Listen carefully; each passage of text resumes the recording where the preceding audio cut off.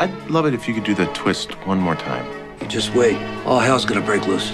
I don't want to have a fight right now. Then stop talking. I've got some ideas we can kick around, but you're gonna have to tell me your name, sweetheart. I'm Peggy Olson. I want to smoke some marijuana. By golly, you're prickly. I'll cut the cheese. Well, that's a relief. Your asses are going to wear off those chairs. We got it. You're educated. This is not civilian conversation. No one thinks you're happy. They think you're foolish.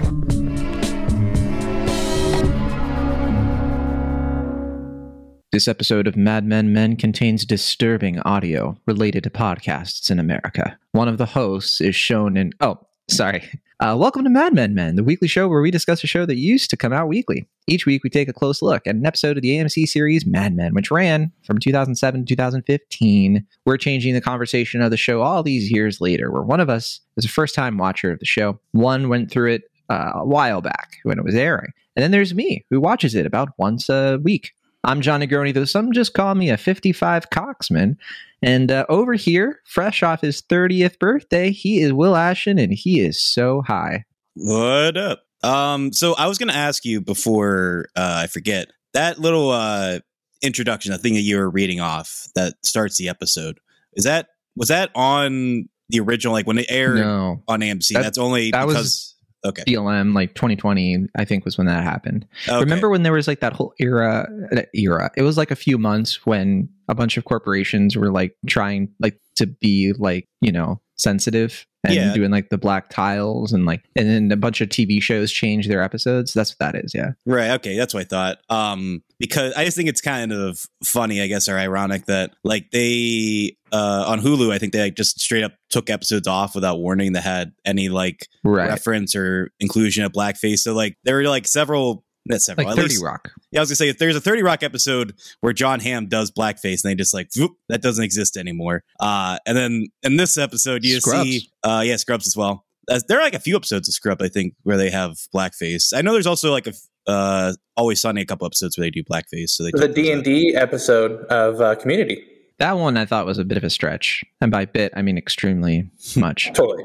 But anyway, we do have a third person. You heard his voice. Mike Overholse. One day you'll look back on this podcast and smile. Just don't get pregnant. I also have some beef with your intro here today as well, John. Technically, we all watch Mad Men at least once a week, or else we couldn't do this podcast. You know what it is? It's like I had it written down like I watch it once a year, but I felt like that's underselling it. So it's like once a week. If it was once a year, you wouldn't be prepping for these episodes. I'd be concerned. Technically, I watched it 2 to 3 times a week, but not lately because we took a break. But anyway. No one can trust you, John. You've lied like 4 times in the last 30 seconds. How many times do you watch this damn show? Who knows? I'm like Will with seasons 1 and 2, I guess. Okay. We're talking about season 3, episode 3. Nice little, connection there. A little mirror. This episode came out August 30th, 2009, 14 years ago almost. Written by Davi Waller and Matthew Weiner. Directed by Jennifer Getzinger. It's called My Old Kentucky Home. And Davi Waller, one of the co-writers, I don't think this person, I'm not sure gender-wise who this person is, a woman. Okay. So Davi Waller, I don't think has done any other episode. This might be her first one. I'm just like kind of quickly running through it. And yeah, I do not see her name anywhere else. But Matthew Weiner, I think he has written an episode of Mad Men before. And then Jennifer Getzinger, that name is pretty familiar. Yeah, she directed The New Girl last season, and she might have also done the first season. No, she didn't. Okay. So this is, I guess, her second episode. Now, in terms of ratings, this one was a bit of a dip from the last 2.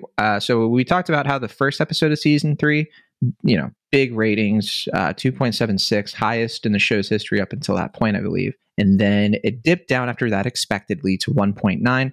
This one dipped down to 1.61. Yeah, so, a bit of a modest decline, but we'll keep tracking that as the season goes forward. In terms of what this episode is doing, I mean, this is an interesting one. This is one of those episodes where you're kind of like, Matt, you're starting to feel the Mad Men tone a little bit more. It's especially like how different it is from season 1. For sure. Like, look at this episode and look at an episode from season 1, and you can kind of tell like how far the writers have taken this concept. So I got to go to you, Will. First timer. What was your reaction to to this beautiful little episode of television. I mean, I think I told you this already off the air, but I was planning to watch this episode at work. Like I had some downtime between the shows. I was going to just squeeze in a little bit of Mad Men, and that title card watch came it with up. my black coworkers, right? And that title card came up, and I was like, I guess I'll have to watch this one at home. But so I mean, if you have a title card like that, that the episode's going to be a little spicy. Like it's not like though I do agree that I do remember there is like that era, I guess, as you called it, where corporations and streamers were just like putting those titles before not only racially insensitive episodes, but like just episodes that could potentially offend somebody. Like I saw someone on Letterboxd note that on Disney Plus, there's like a title card before Mr. Magoo that says this is not an accurate depiction of blind people. And it's like, oh, okay, that's good to know. I was going into Mr. Magoo thinking this is how blind people are. To be fair, look, 2020 was a weird time. Yeah. And we don't have to relitigate what happened. I don't think any of us are ready. Sure. But I should probably read the title card so people have a little bit more context if they watched this episode a long time ago and they didn't see it. This is the first time I had seen it, quite personally. But you said you watch this show every week. Yeah. And then Mike said that I lie 4 times. Yeah, because I haven't rewatched the show since I think right before 2020. So there you go. Because that's when we started talking about doing this, because I wanted to rewatch it. And we've been doing it very slowly. Anyway, so this is what the title card says. This episode contains disturbing images related to race in America. One of the characters is shown in blackface as part of an episode that shows how commonplace racism was in America in 1963. Which, by the way, my reaction to that was, in 1963. Yeah. It was commonplace back then.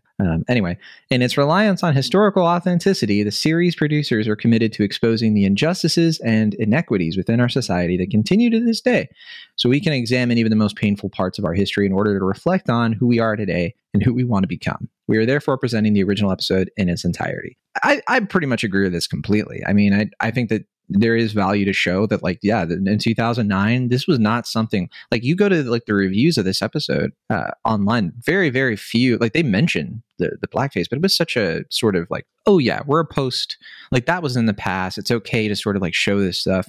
Obviously, that kind of has changed in years when like people are like, you know what, this is not a game, and we're pretty far away. Are you implying that people, like critics at the time, were like, we're in Obama's America, therefore we don't have to mention blackface? Yes. Well, people blame it on like the Obama's America thing. I think it's more of a West Wing syndrome, quite honestly. Okay. You know, I think it's like, look, you and I, we didn't really like come about in that time as fully. We were still we were young, you know, we were teenagers basically. And Mike, I mean, he was rocking that cradle. But no, I think this is the right message to say. It's like, we're going to show the original episode. This is what the episode was. You know, here's your warning. Like, you know, this isn't that, if that's something. But I think that that's the right sentiment, you know? I think there's also a lot to be said about how they did use it in the episode. And I think it was for like a very specific characterization and storytelling. It didn't feel, you know, egregious in any way. If anything, even how they just like hard cut to it and like you're not expecting it, and all of a sudden you're on this close up of Roger's face in this blackface. I actually think it's a pretty powerful scene. Yeah, the main character is uncomfortable, although like you could read that a few different ways. Of like, is he really uncomfortable about the racism? No, he just thinks that, because as we find out at the end of the episode, he just thinks Roger's making a fool of himself. And I think the clear tell to me is like watching Carla's interactions with Grandpa Gene and showing the contrast between, you know, her place in the household, not even being able to sit at the table, having to deal with this grumpy old racist man, versus, you know, this derby day that's like, look how nostalgic we are about the 20s. It's a meta, you know, it's like they're looking back on the 20s, 40 years in the past. And then we're kind of doing the same thing, the showrunners looking back in the 1960s. And, you know, there's a certain type of person who watches Mad Men and kind of relishes in the bad stuff almost. And it's sort of the people who make the show being like, yeah, you're dumb. Because there's not much, you know, there's a lot of context that you leave out when you wistfully look back in the 50s and 60s without really criticizing the time for, you know, how it wasn't so great for everybody else. Yeah, I mean, I think we have seen like those kind of title cards before, like different things like Looney Tunes and different piece of entertainment in the past. And I think, as much as we were kind of joking about, I do think I much prefer that as opposed to, someone just trying to like yank the episode or edit it, because you can't like edit that scene. It's the reason, like the source of the title of the episode, My Own Kentucky Home. Like it's like that's where it comes from. And so it would be awkward if they took it out. And also I feel like it's only going to be worse when corporations like Hulu just take episodes wholesale out, because it's like you're not really acknowledging it. You're just trying to like kind of make yourself look better by being like, oh, those don't exist. Like you just thought those episodes were real. They're not there. It's just like, that's the key, isn't it? It's like you're making yourself feel better or trying to cover your ass instead of like actually make something better for the people that it really affects. Right. And I mean, as you're saying, like Mad Men is so good about like wrestling with the past and like the sins of our past and culturally, personally, et cetera, et cetera.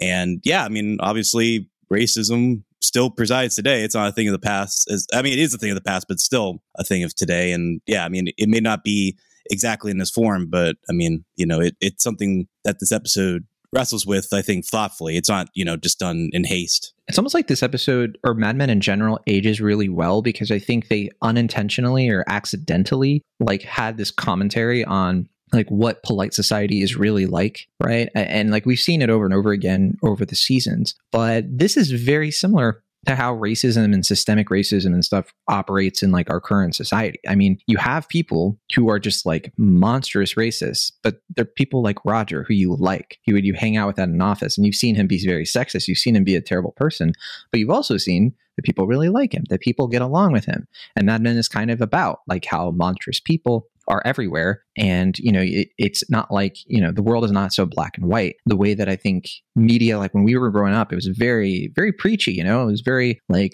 movies and TV shows about like racism and stuff like that was very on the nose. It was very like, this person's very bigoted. He has a scowl because he doesn't want, the white people and the black people to hang out, or this person is, you're racist if you say bad things. And it doesn't really examine like, like there's racism in a lot of like places where you wouldn't expect it if you ingested that kind of diet, that's kind of getting into like the West Wing syndrome of like racism is this big hairy beast that used to exist, and sometimes it exists in these people over here, but most people aren't like that. And instead, I think like we've all kind of as millennial people, we've kind of seen that be turned on its head quite a bit. Yeah, I mean, I will say in regards to that scene, normally I am team Trudy.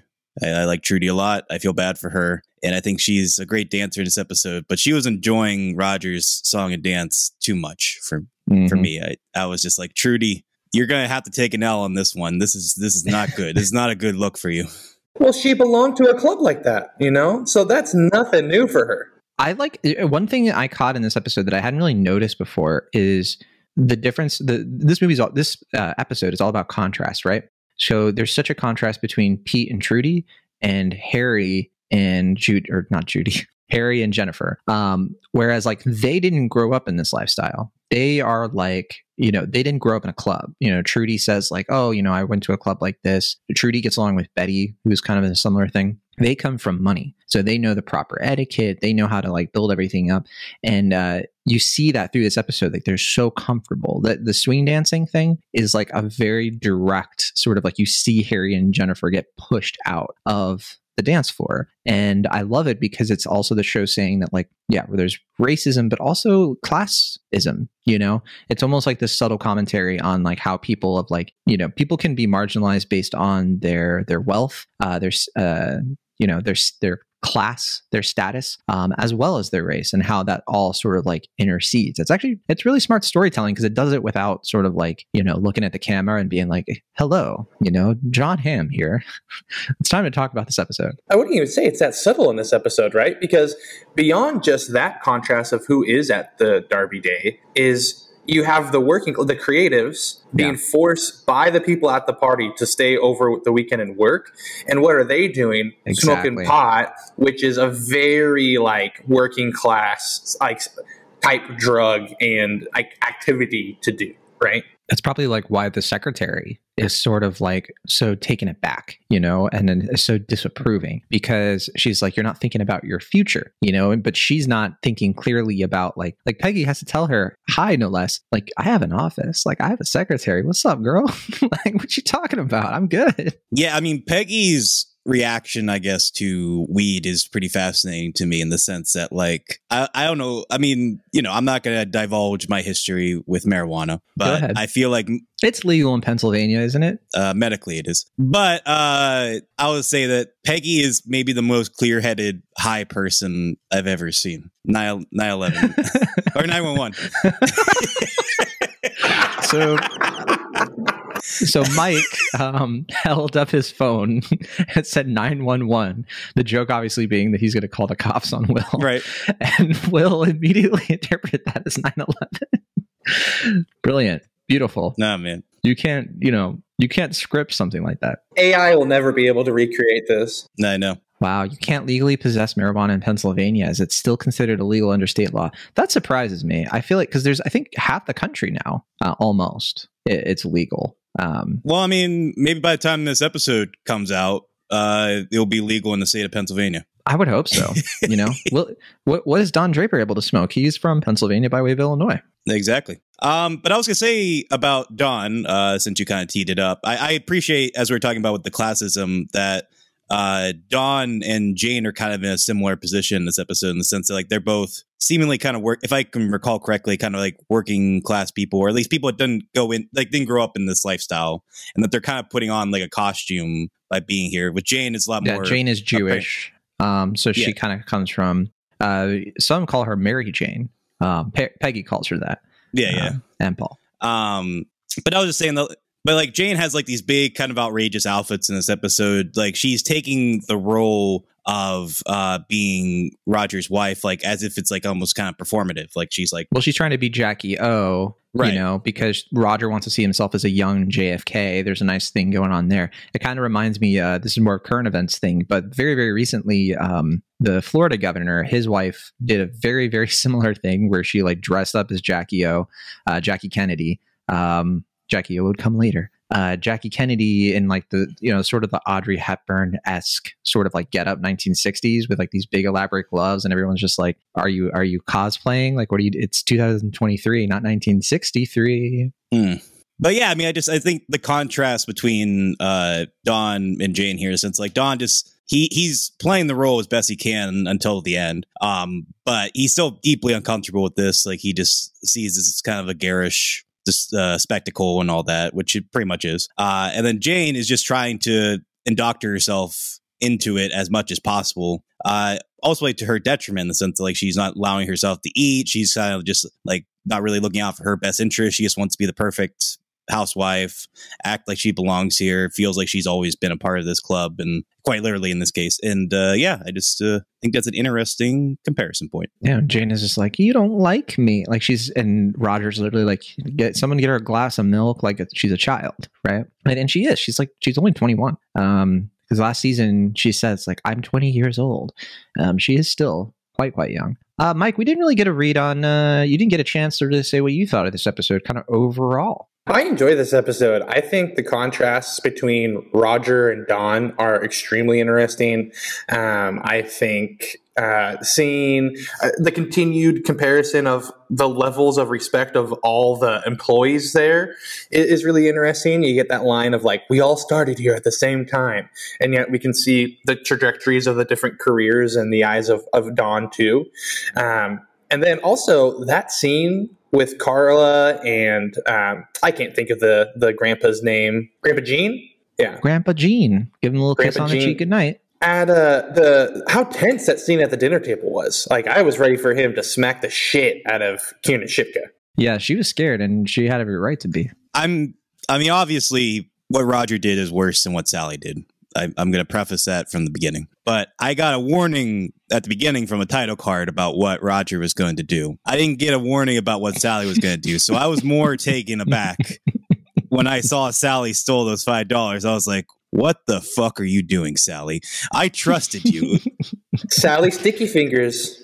I mean, she was smoking cigarettes last season. I know. This one, but that made her cool. Pockets.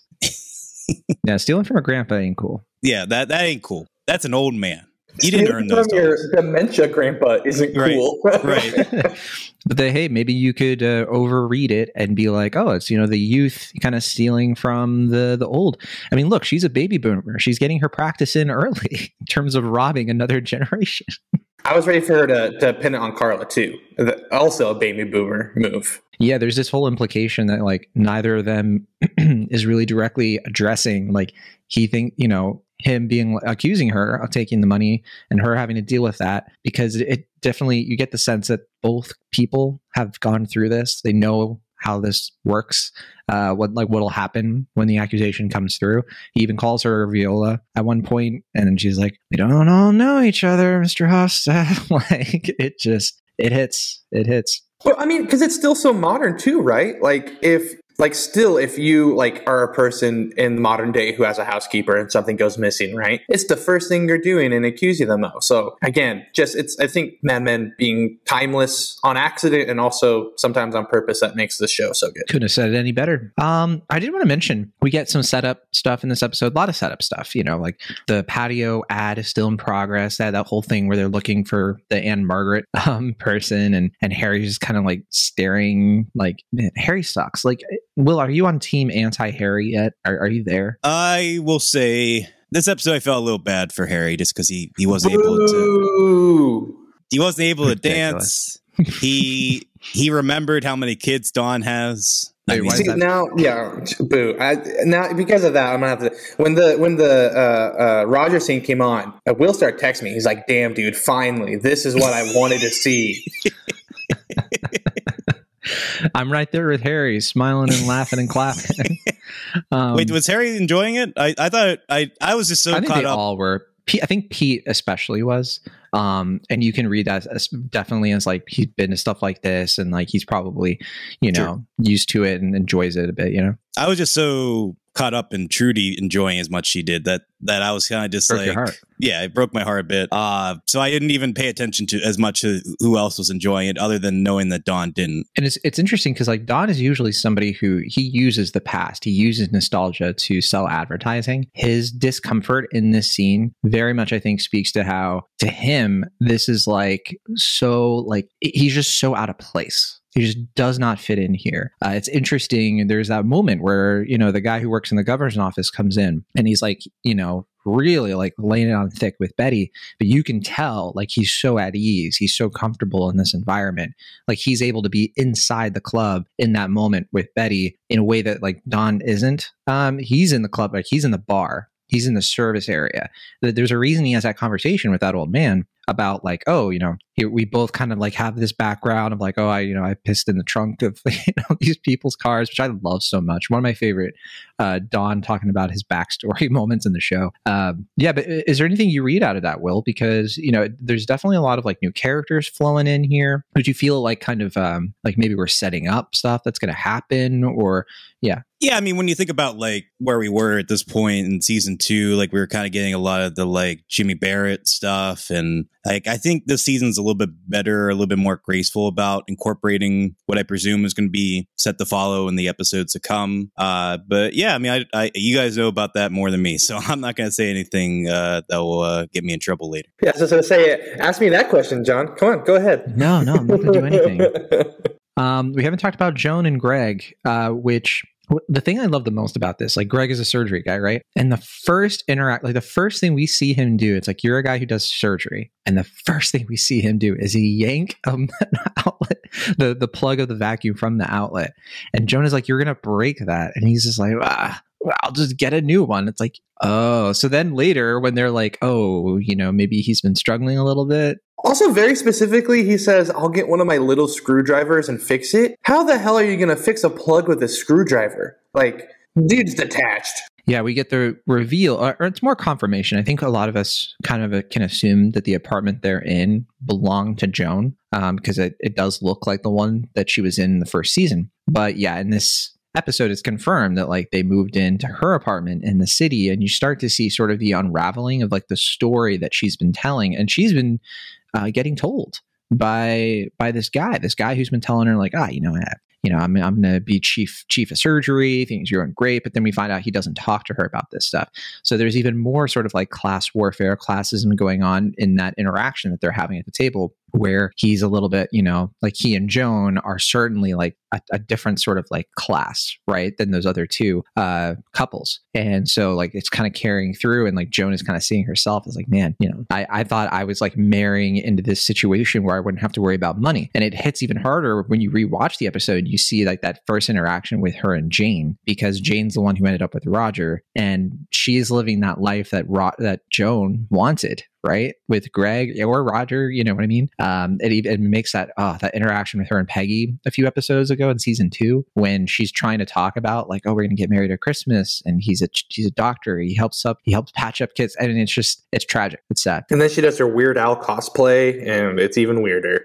I love that. Oh man, she has such a good voice. She kicks it. Is that her real voice, or is that someone else that they got to like dub in? I would assume that was Christina Hendricks, because I think she has like a musical background. Okay. Unfortunately, I couldn't get my hands on the commentary, which probably would have like revealed some of this stuff. I do apologize.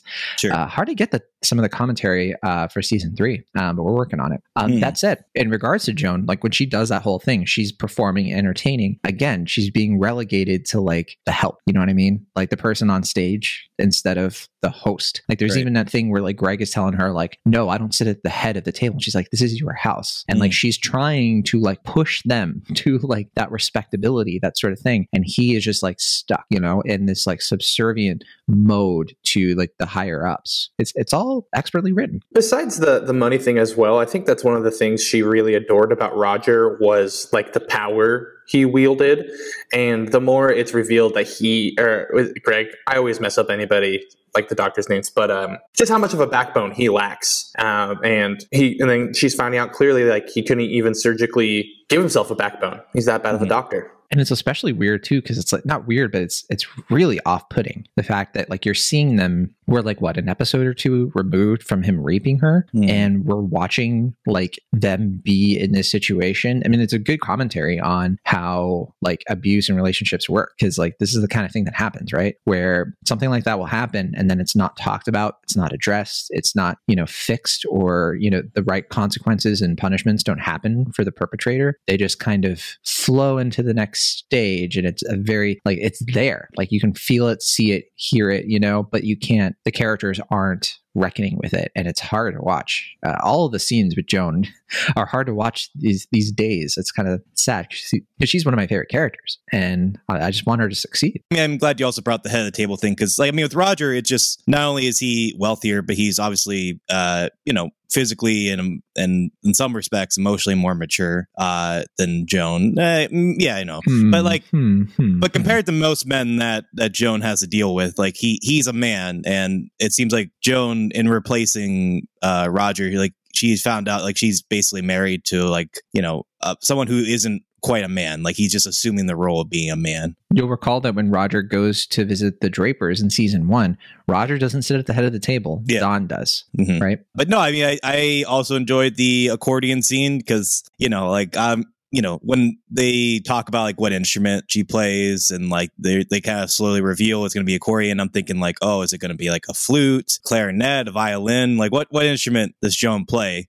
Can't be a piano unless they're going to like drag it into like the main room. But it was like accordion was the least likely one, I thought. So I was delighted nonetheless. I thought that was a fun scene. So I looked it up. Christina Hendricks did play the accordion for real and sang. That was her voice. So according to this article on Slash Film, she was already an adept accordion player before Mad Men, so they were able to work it in. The only thing she needed to learn was French for the scene, and so apparently she had a passion for the accordion, and wonderfully so. We do get a lot of characters singing this episode. Roger, Joan, and Paul and Fisher. They have like they sing like instead of fighting. I do want to talk more about the Bacardi rum stuff. The cute like how they're doing it. They have to do an advertisement about rum. I mean, no wonder it's hard, but they have to do an advertisement about a Caribbean drink a year away from the Cuban Missile Crisis. And man, I can't even imagine having to thread that line, you know? But I think, Will, you already kind of hinted at, or it was either Will or Mike, one of you hinted at how like they're all sort of like reacting differently to being high. She's the one who actually like is able to use it to be creative and like comes up with the ad at the very end. Even when Smitty is trying to get some action on the roof. Yeah, I mean, I really applaud Peggy for being the most, straight-minded high person I've ever seen in my life. Just her first time. It was a pretty, I know, yeah. But like, she was just like so hyper aware. She's like, I'm high right now. My name is Peggy Olson, and I want to smoke marijuana. Right. She didn't even cough. That's the impressive part. I mean, I have never smoked cigarettes, but if you smoke cigarettes and then you smoke pot, doesn't that sort of like help you be ready for it? For a joint like that, I guess, yeah. Because it looked like a pretty small blunt to me, but you know, what are you going to do? The only time I ever coughed was the first time I smoked a cigar, because I was definitely not ready, and I was very young, like 10 years old. Congrats on your first cigar. Thank you. I haven't smoked like legit pot like that, like from a joint or anything. A lot. Very, very rare. I'm more of an edibles guy. I don't know about you two. Yeah, can't say that I'm similar in that regard. I definitely, we talk about 2020 being a weird year. I smoked quite a bit of pot. And I'll say I didn't even like it that much. I hate specifically, like, I would do a lot of bong rips, and bong rips are just not fun because they're really harsh and they hurt. Yeah, one of our friends did that once when we were in LA. Like, made it in the sink with like just like a thing of water, and like, oh man, that sucked. I hated that so much. I have my edibles right here though. Got some elderberry for indica, you know, and then we're breaking them out. I just got this. It's Space Jam. Oh, there's 911. And look, I live in California. I bought these like at the store. Like, we are good. I got these from Safeway. No, we actually have a really nice distillery where I live. It's like connected to a winery. I took my my parents there, and because my mom, like, she came to visit, and she was just like, my name is Nancy Negroni and I want to smoke. No, she legit was like, hey, is there a dispensary around here? And there you go, we got some stuff. Amazing stuff. It's always great to get your parents to smoke weed with you. We didn't smoke anything, just ate. Excuse me. Just get high with you. Just get high. I like to think you sat down with your parents, you put on Inside Out, and you're like, hey, I have this crazy idea. What if this movie was connected to all these other Pixar movies? And they're like, shut the fuck up. That's the first time they hear about Joan's Pixar theory.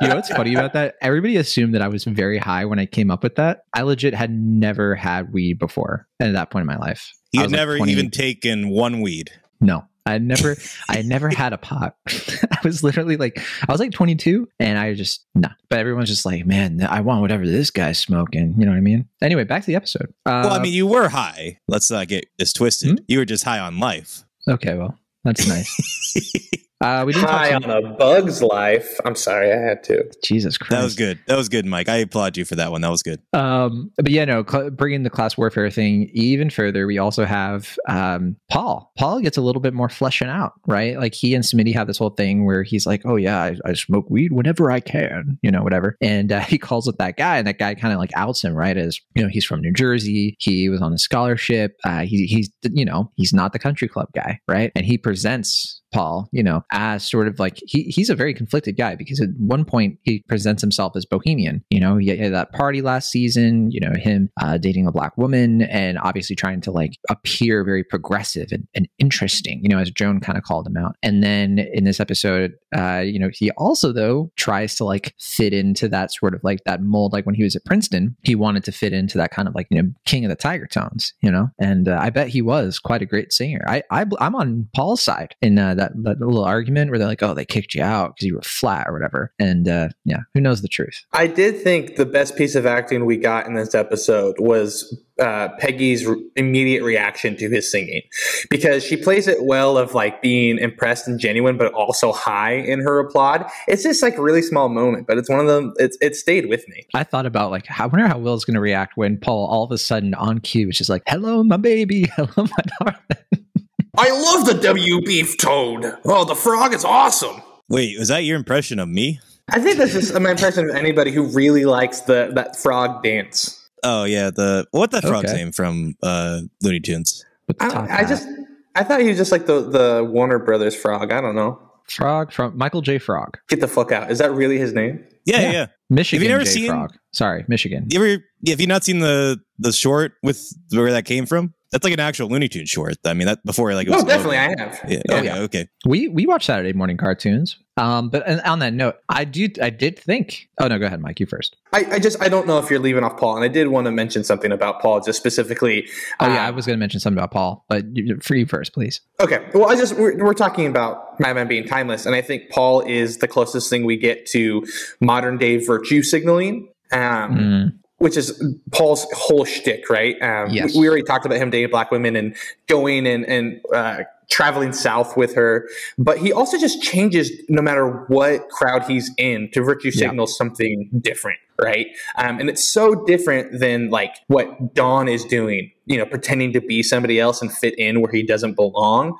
It's like it feels just complete like a different mechanism almost. I think it's more like Don's just better at it. And especially when you consider that like Don's not that much older than Paul and Pete and them. He, like 10 years, if that, maybe fewer, maybe more like 8. Wise enough to tell Pete not to give out his business card. Yeah. I love the little bromance those two have going on. They're making a go of it, those two. But no, I was going to mention real quick about Paul, unless you had something else about Paul, Will. I was just going to say, I mean, I think that also applies to sort of classism that Mike was talking about earlier, where even though like Paul and who was the drug dealer? Fisher, even though they grew up together, like went to school together and stuff, like he kind of looks down on him and sees him as like lesser, and he like kind of demotes him to being like, like you're a drug pusher. Right. Yeah. Yeah. Well, and Paul is sort of just like at that first brush, right? Paul is sort of like, Fisher tells him like, you never call, all this stuff. And then you see later on why, because like Paul and him don't really get like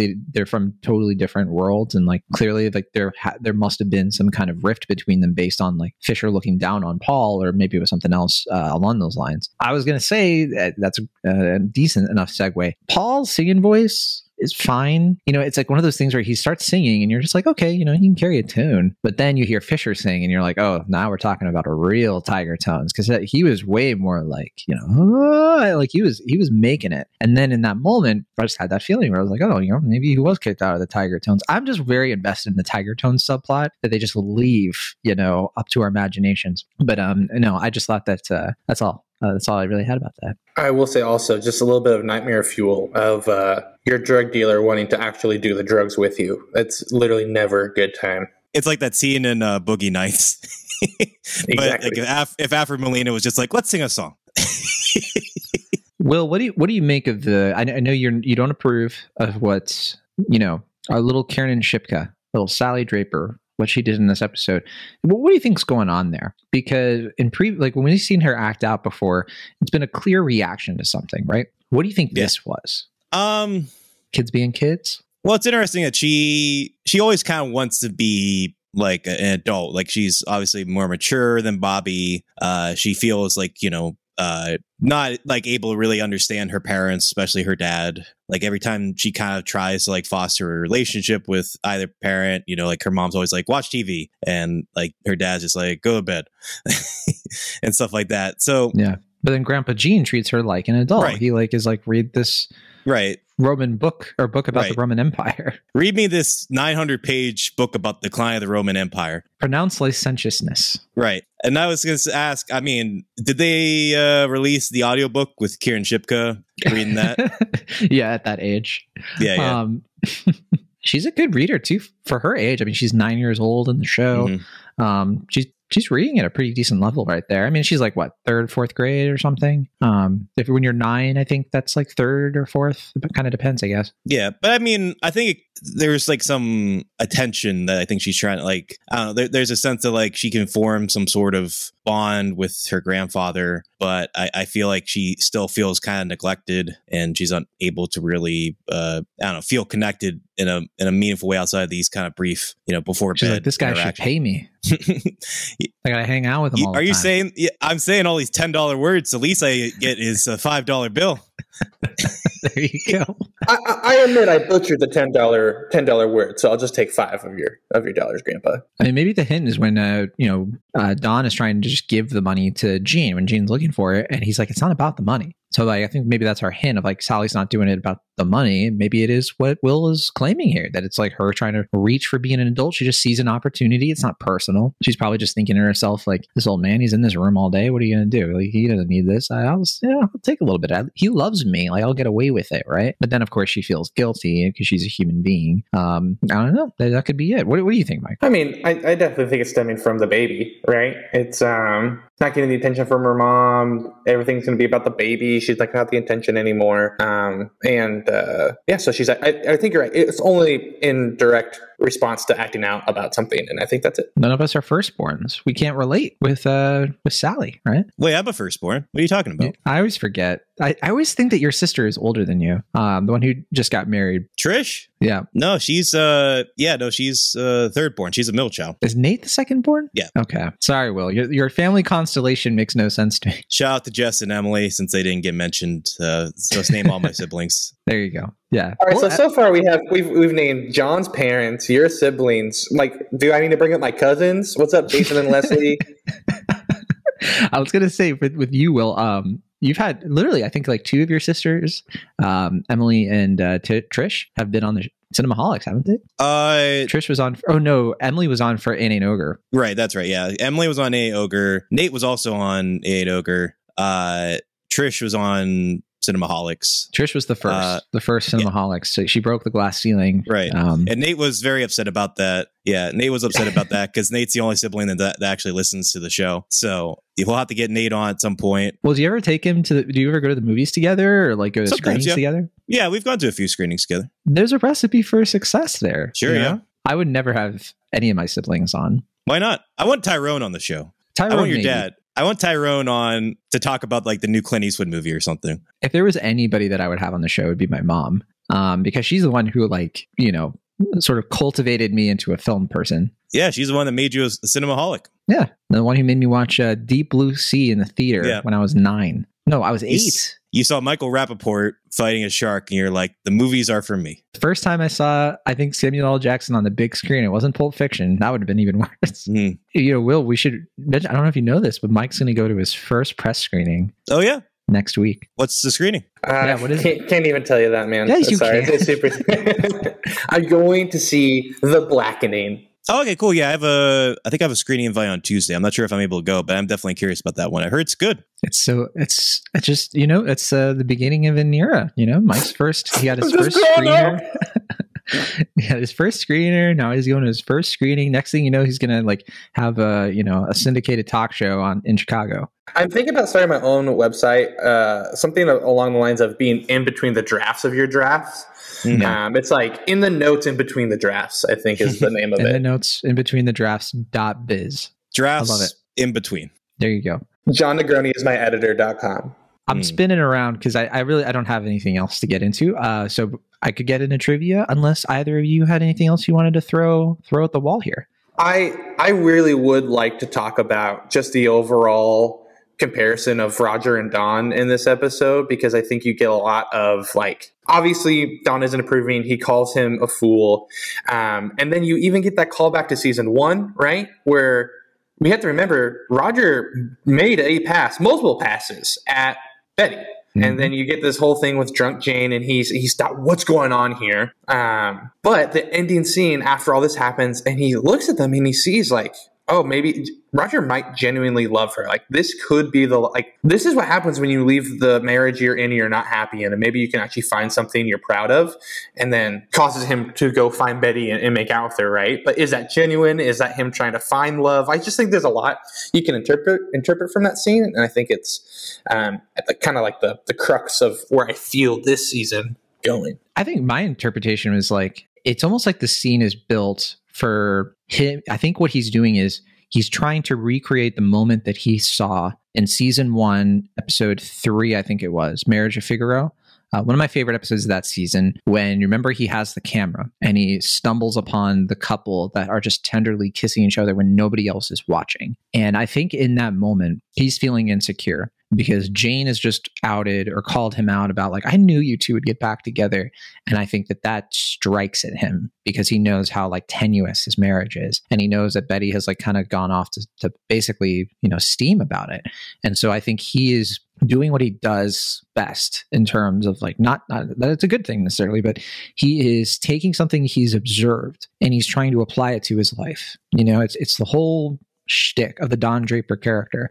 And I think that's where that's coming from. And I think it's something that genuinely like Betty probably enjoys because like you said, it starts, it was only a kiss. It was only a kiss. They just they start macking. Right. But no, I do think that is like, it's him sort of reacting to Roger sort of challenging him. Right. And it's interesting. You said earlier that there's such a contrast between the two characters. Even at this point, I see so much similarity more than anything else between them. And it's something that I think they also kind of know deep down they're not that different, but it's so uncomfortable because they're from totally different backgrounds. Roger, silver spoon in his mouth, last name literally means silver. Don, came from nothing. Roger's not fully aware of that, but I think Roger knows. Like he's just kind of like, yeah, he kind of gets that. In fact, I bring up that scene where he does the pass at Don, I think it was, and he sort of says like, oh, maybe you're from there. I forget what that location was, but I wonder if it was either Pennsylvania or Illinois. And I wonder if that's another sort of like draw that they're doing from earlier seasons. I'd have to look into that, but yeah. Yeah, we didn't even really talk about Betty kind of having a potential fling. Maybe that's something that's being set up for a future episode. Yeah, I mean, we just didn't really talk about it much. Just that, Betty, I think to me that kind of reminds me of how much she's kind of like Dawn, like when she gets like a social faction like this. Like before she'd be a little bit more like demure and like, I'm married, whatever. But like now she's kind of like, well, I don't know. I mean, take an interest in me, so. I don't know. I don't think that scene meant anything. I don't think it's going to be a big deal at all. Okay. I'll take your word for it, Mike. Who is Rockefeller? Not even a big deal. I could watch more scenes of Don / John Hamm just making different drinks. I was having fun watching him make that. What was it, like old fashioned? How many times do you think he had to make that for the? How many shots did they take? I mean, it looked like they did it mostly in one. So I mean, depending on how many takes they did for that, it's a lot of muddled bitters. That was probably like a lot of like iced tea and stuff they use, right? Is that what they use for like liquors and stuff in movies and shows? Who knows? Movie magic. Only thing I know is that he's smoking herbals. Yeah. Let's get into some trivia here. I don't have a ton. There is a moment where Paul quotes the T.S. Eliot poem, The Hollow Men, where he says, "This is the way the world ends." This, the full thing is, "This is the way the world ends. This is the way the world ends. This is the way the world ends, not with a bang, but a whimper." Very famous poem, and I think it's kind of drawing to, there's like a correlation, I think, between that and Grandpa Gene, who is sort of saying it's like it's all going to go to hell. Just watch, because he's reading that book about the fall of the Roman Empire. So it's kind of interesting foreshadowing, considering that he's saying like everything's going to go to hell and everything, and this is like, it's almost like he's prescient about the JFK stuff, right? Every time you say Grandpa Gene, just because I just watched Willy Wonka last night, I keep expecting you to say Grandpa Joe. You really do have so much to struggle with. My Old Kentucky Home, which is the song that Roger sings at the Derby Day, that's the state song of Kentucky. It goes back all the way to 1853, and that's by Stephen Foster. Crazy stuff. And then this is my favorite one. So there's a moment where Paul is using like a paddle to hit a ball into the trash bin in the office. If you look closely, or first of all, he says that it's Harry's paddle. Belongs to Harry Crane. And if you look closely, you see that it is Alpha Delta Phi, which is the fraternity that Crane mentioned that he was a member of all the way back in season 1, the episode Shoot, where he and Pete are talking about like the Mamie and all of that stuff. And they come up with the idea to, for the Nixon-Kennedy election, like doing all the ads and flooding the markets with laxative shit. Secret laxative. So yeah. And then also the book that Sally is reading is called The Decline and Fall of the Roman Empire. I don't think we said that very, clearly or like specifically. And that's all I have. Did you read that book, John? I'll read it to you every night so you can go to sleep. So I was looking it up. So I guess for the show, they don't actually smoke real cigarettes. They smoke herbal cigarettes. Is that what you were talking about, Mike? Yeah. But I guess John Hamm smoked 74 of them for the pilot. He was not a fan of that. Yeah, I can imagine.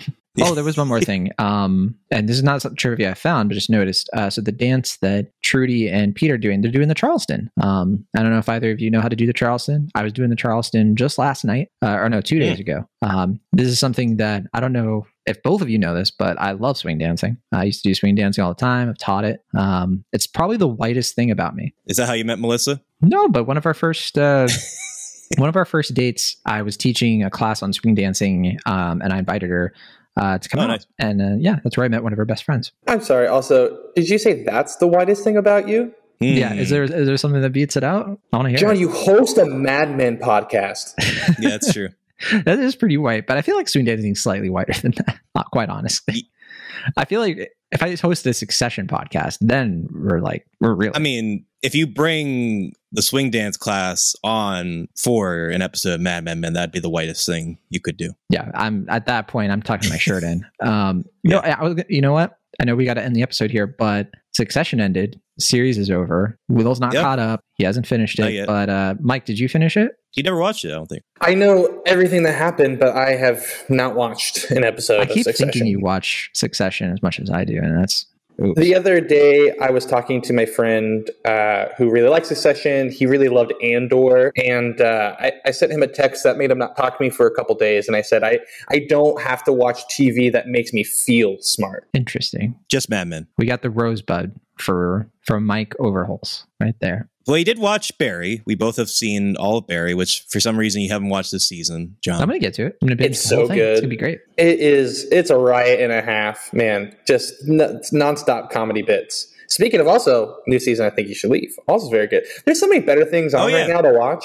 Yeah, what did you think about the new season of I Think You Should Leave, Mike? Oh, we don't even have enough time. I love it. It's so funny. I think I'll say this one thing. It's very specifically I Think You Should Leave kind of has its own like style to it, and I think by now people expect it. So I think this season he really leans into that, and it's almost like every skit is like a hat on a hat, but it actually works because it's actually a hat on what you're expecting to happen, and I think it's very funny. I would agree with that in part. I think some of the skits kind of fall into like what's now sort of the formula for I Think You Should Leave. But I think the best ones do what you're saying, where it's like they acknowledge like this is where you think it's going to go and they push it to more extreme lengths. And I mean, I think some of the skits this year are among the best that the show's ever produced. Yeah, Driving Crooner is a fantastic one. There have been so many good memes I've been seeing for the Driving Crooner.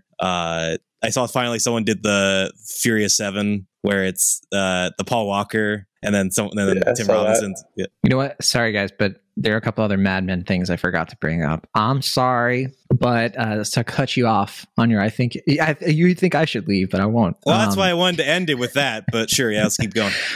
We didn't bring up Ken, who has that scene where he's just like, oh, I wish I had brought a date while he's watching Pete and Trudy dance. And I hadn't made the connection before. But, you know, obviously I made the connection that Ken and Pete are like competing, right? And so like Pete and Trudy are trying to get attention. But also you could read it as like they're trying to make up for the embarrassment from like being the ones without kids, right? So like there's almost like this little simmering like jealousy and like I'm better than, you know, like Trudy thinking she's better than Jennifer, but Jennifer is the one that has a kid. And then they basically like push them off the dance floor. And you see like as that moment is building up, like Trudy is the one who's just like, when are we all going to dance? Like they were clearly like planning this. They practiced, like they had a whole routine set up, and it's a good moment. I want to stress that one more time before we close this out. I mean, it's a rare win for Pete, but he also laughed too much at Roger's blackface, so it still is an L for Pete overall. But is it a win for Pete? Like, because that's the thing.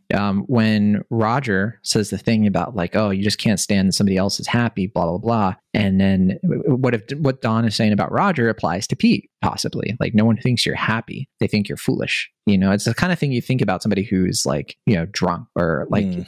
There's a lot you could read into that. Judging other people's relationships and what they're like and what they're doing. You could easily judge Pete and Trudy for being like braggy and annoying. I was when they like all the different people were like introducing their significant others, and they finally got to Ken. I was hoping, you know, like this is my wife blank, and here's my wife blank. I was waiting for Ken to be like Ken Cosgrove accounts. Right. Yeah. I wonder what it's like for Ken, because he hit on Jane so relentlessly, and he's at this thing like watching her be married to Roger. Like that's got to be weird. Extremely weird. All right. But that'll do it for us on this week's Men. We'll be back next week for what is the episode after this one? Oh, yeah. The Arrangements. Should be an interesting one. But yeah, we'll see you on the next one. Bye.